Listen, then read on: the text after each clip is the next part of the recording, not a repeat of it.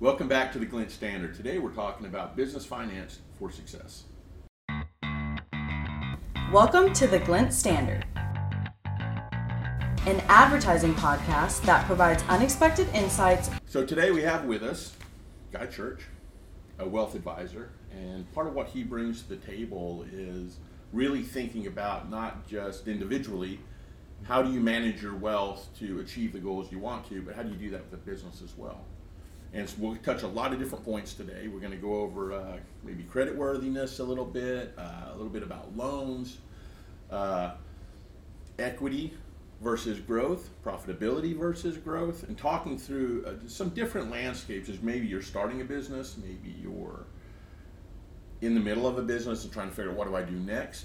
There's a point to having somebody who can manage your wealth. Correct. So, fair to say that that's I think important? That's fair, yes. I mainly work with individuals, but Yep. many of my individuals are either business owners or they're executives in companies.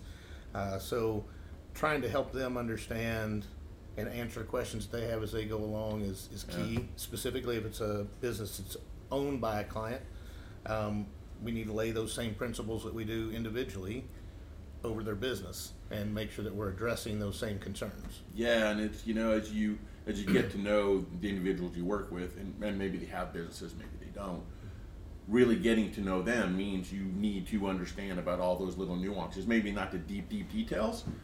Maybe that can be a little bit scary. But you do get to explore really and probably discover a lot of really cool things that maybe you didn't know before. It's what we love about our industry as well. Right. And that's, dealing with individuals that are employed by a large company. It's nice. You've got a set handbook. You're not having to make decisions on big corporate decisions, but we've got a playbook. We've got hey, here's how you're going to retire. Here's what benefits you have today for protection planning. We know what our salary is. Yep. When you cross over to the business, you don't necessarily have that handbook yet. And so it's creating, have you thought about these things? What are the things that we don't know yet? So starting out in the basics of basics, even starting out when you're young, right? Mm-hmm. Credit cards, creditworthiness. Yeah. You touch on that a little bit, the importance of it? Yeah, as a financial guy with financial degree, we talk about leverage and Finance 101, you should borrow money and leverage that. And as you get into the real world, almost all of us make the error of swiping the card too much or over-levering ourselves. And so the appropriate amount of leverage, the appropriate amount of creditworthiness is something that you really have to strive for. Okay. We don't want to be all cash and do everything and not build credit, but we also don't want to be highly levered to where we don't have the cash flow to seek new opportunities. Does the basic principle change based on the net worth of an individual, or is it kind of pretty much a set standard of how you should think about it? I think it does accelerate. I think it is larger as you have a higher net worth or as the business is more mature and has more cash flow, more reserves built up. When you're early in a business, it's, how are we going to get this roof over our head? We may have to lever something. Right. But as we go deeper into it, we may have more flexibility. So the longer we have, more mature the business, we probably have more opportunities to use it as a tool versus as a necessity. Right. Early on, it might be a necessity. You can buy or you can't buy, but later you can choose to do it out of cash flow, out of reserves, and such. So, yeah, it's funny. Here's my basic premise on. Yeah. I don't know if you're gonna love this or not on creditworthiness and why it's important. As I've gotten older, I'm buying the same things, and I feel like for less money. Because I have better credit, I'm getting better interest rates, Correct. Or better maybe just perks overall. I think you're right, though. You still can't go crazy with that stuff. Correct. But, okay, if I have the same stuff as everybody else and I'm paying less for it, I feel like it was worth it. Right. That struggle in the beginning. Absolutely. Right? And in the beginning, we don't have many options. So you have to use what you have available to you. But, having the long game in mind is what's key. Knowing that we're not going to be here 5 years from now. We're going to be in a different spot. And may not be physically in a different spot, but maturity, financial maturity, we should be in a different spot. And so while we're choosing this today, we may have different options down the road. And so the higher the credit score, banks like that. So if you have a personal banker, Now all of a sudden, instead of having to have an asset to secure a loan, they may have a line of credit for you because you've done great business with us. Very powerful. Very powerful. Yeah. And it's nice Yeah. to know that as a business owner, that I have the flexibility to do that remodel out of my own checking or cash, or, hey, the bank will give me this at a really good rate and I can pay it back over 3-5 years, something. Yeah. So I think the flexibility is what's key there. But it does. It grows with the maturity of the business. Right. So that leads us into like loans, grants, equity financing. When you talked about a line of credit. How do you go about navigating what's going to be best for you? I mean, do you have any thoughts on that? I know that ties more into the business side of it for the most part, like grants with nonprofits. Right. Really important. Those are clients we Right. work with. We know the power of those grants. Very Right. specific what you have to deliver against grants. You're competing for grants, Right. where if you can self-sustain by donations or generating your own income that doesn't have any controls of how you spend, you have more freedom as a business. Correct. So grants are very unique in that regard, but the other lines of credit or equity financing, whatever that is, what are your thoughts on the best approach for those types of things? Let me take you back to individuals first, Okay. because that's what I know more of. Yep. What we always look at is what are all the options. And so Okay. a client might come with the opportunity to get a loan from a credit union at a reasonable rate. They might have a 401k that they have borrowing privileges against. They can borrow up to $50,000 or 50% of the value of a 401k and pay themselves back, if you will. They may have their own cash reserve. And so it really is just making sure that you're aware of what are all the tools we have available, and then what are those restrictions. If I take a loan against my 401k, what are the rules? Oh, I can't pay it back unless I pay it back in full. I have to pay it out over 5 years. So if I have an influx of cash, I can't just go pay off that loan unless I have all of it. I can't add extra to the Right. principal. So it's the same thing. You get a grant, there's rules, there's restrictions, there's handcuffs. If you get a line of credit, and there may be no restrictions, but there may be a higher interest rate. Right. And so it really is just mapping them out and looking at what each of those mean. As an early business, you may only have one or two choices, and as a more mature business, you might have multiple different lines that you have available to you. So it really is evaluating what are all the options. People talk about options as being stressful. Well, there's a lot of stress. I have to decide which one's best for me. Right. Well, the reality in the individual world, if you only have Social Security to retire on, it's not stressful. It's the only place income's coming from. Right. But you're broke. Right. So it may not be good to not have those options. So I'd rather you have options and then navigate working through them, but you have to be aware and willing to talk through all those things versus just taking the first thing because, oh, it's easy. Yeah, I think, as you're talking through there, pops in my head right now too is there's a lot to it, right? And I feel like it's important to talk about my perception of a wealth manager and what they bring to the table. It's advisory. It's here what our options are. Here's some guidance. Yeah. But you're not making decisions for people. They're still making their own decisions Absolutely. based on goals that you put in place together that the individual has said or the business has said, this is what I want to achieve, what I want to do. Okay, great. I hear what you're saying. I don't know if this is going to align with your goals. It's going to shift your goals a little, and that's really what a wealth manager does. It's not, and I think there's a perception sometimes it's, hey, here's my stuff. Go do what you're supposed to do with it and make me rich. Yeah. It just doesn't work. It's a true Right. partnership. It is. And I It's think collaborative. it's important for that distinction to come out on those types of things. And you're dealing with the wealth of people. Right. Well, and I think that's where a collaborative relationship versus a true leadership or it's not a dictatorship.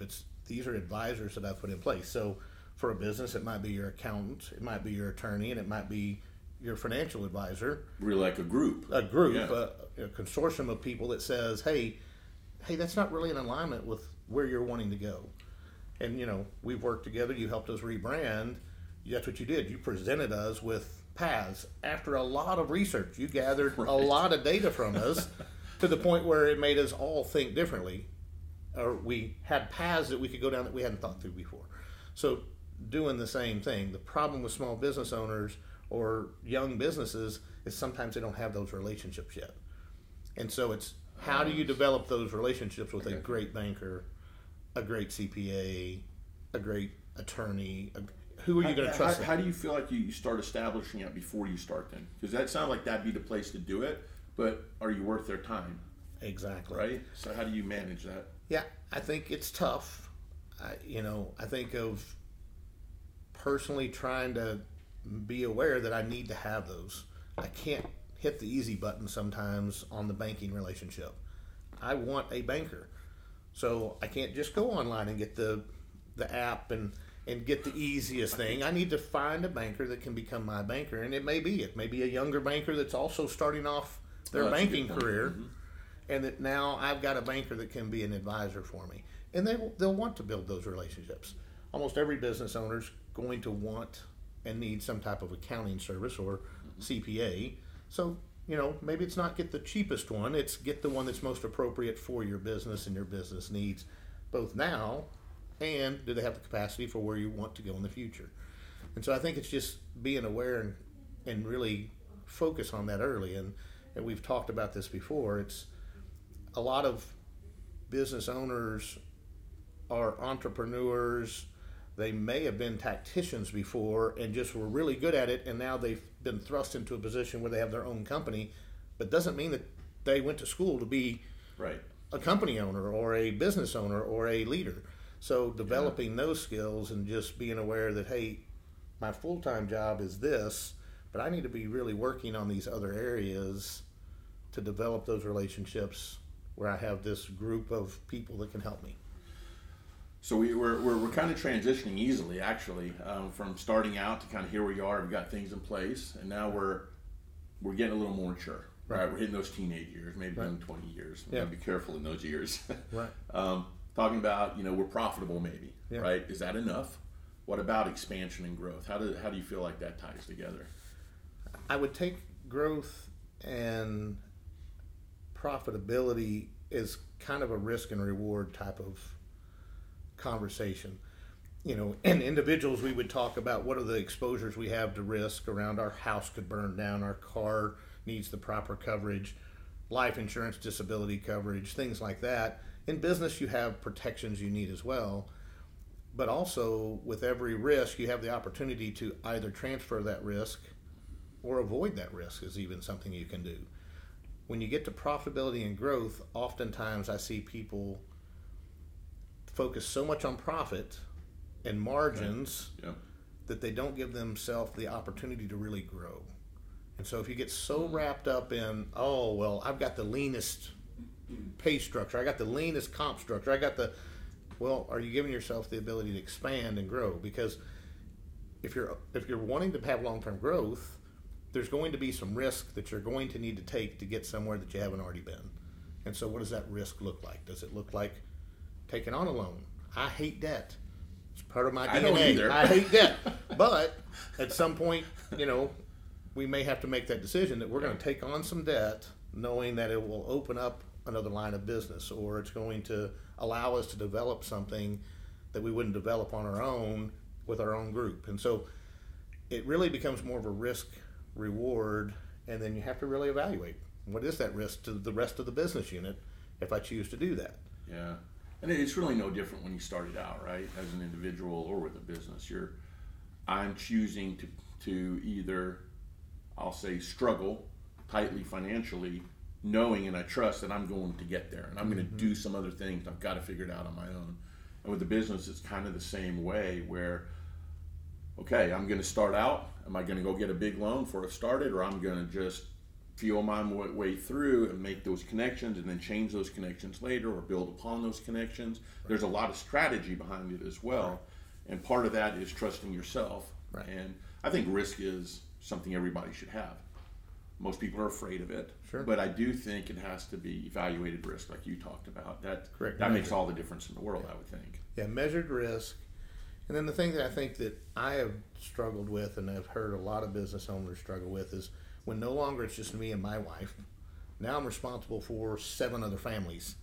I have 7 employees that 6 of them are the key people that bring income to their home. And so now I'm not just making a decision for Glint or Momentous, I'm making a decision for our whole team. And so it becomes a burden that if we don't recognize it, we're making decisions based on it, but we need to recognize it because it really is something that, okay, it's real. It's a real concern now because now people are relying on this business. Your clients are relying on the business staying healthy. Yeah, absolutely. And trust plays into that a lot, and that's where that comes in. And you've got to earn that, I think. People aren't just going to give that to you, especially this day and age. Correct. But making those right decisions early on as you start to move forward starts to develop that trust, and then you have more faith in it as well. Exactly. And it's actually, for me, it's very freeing to know no matter what decision I make, and I do evaluate my decision making, but when it impacts the individuals, employees, the business, whatever that is, you go, okay, here's the impact. I've got it, and I know I can manage this, and I think it's worth it.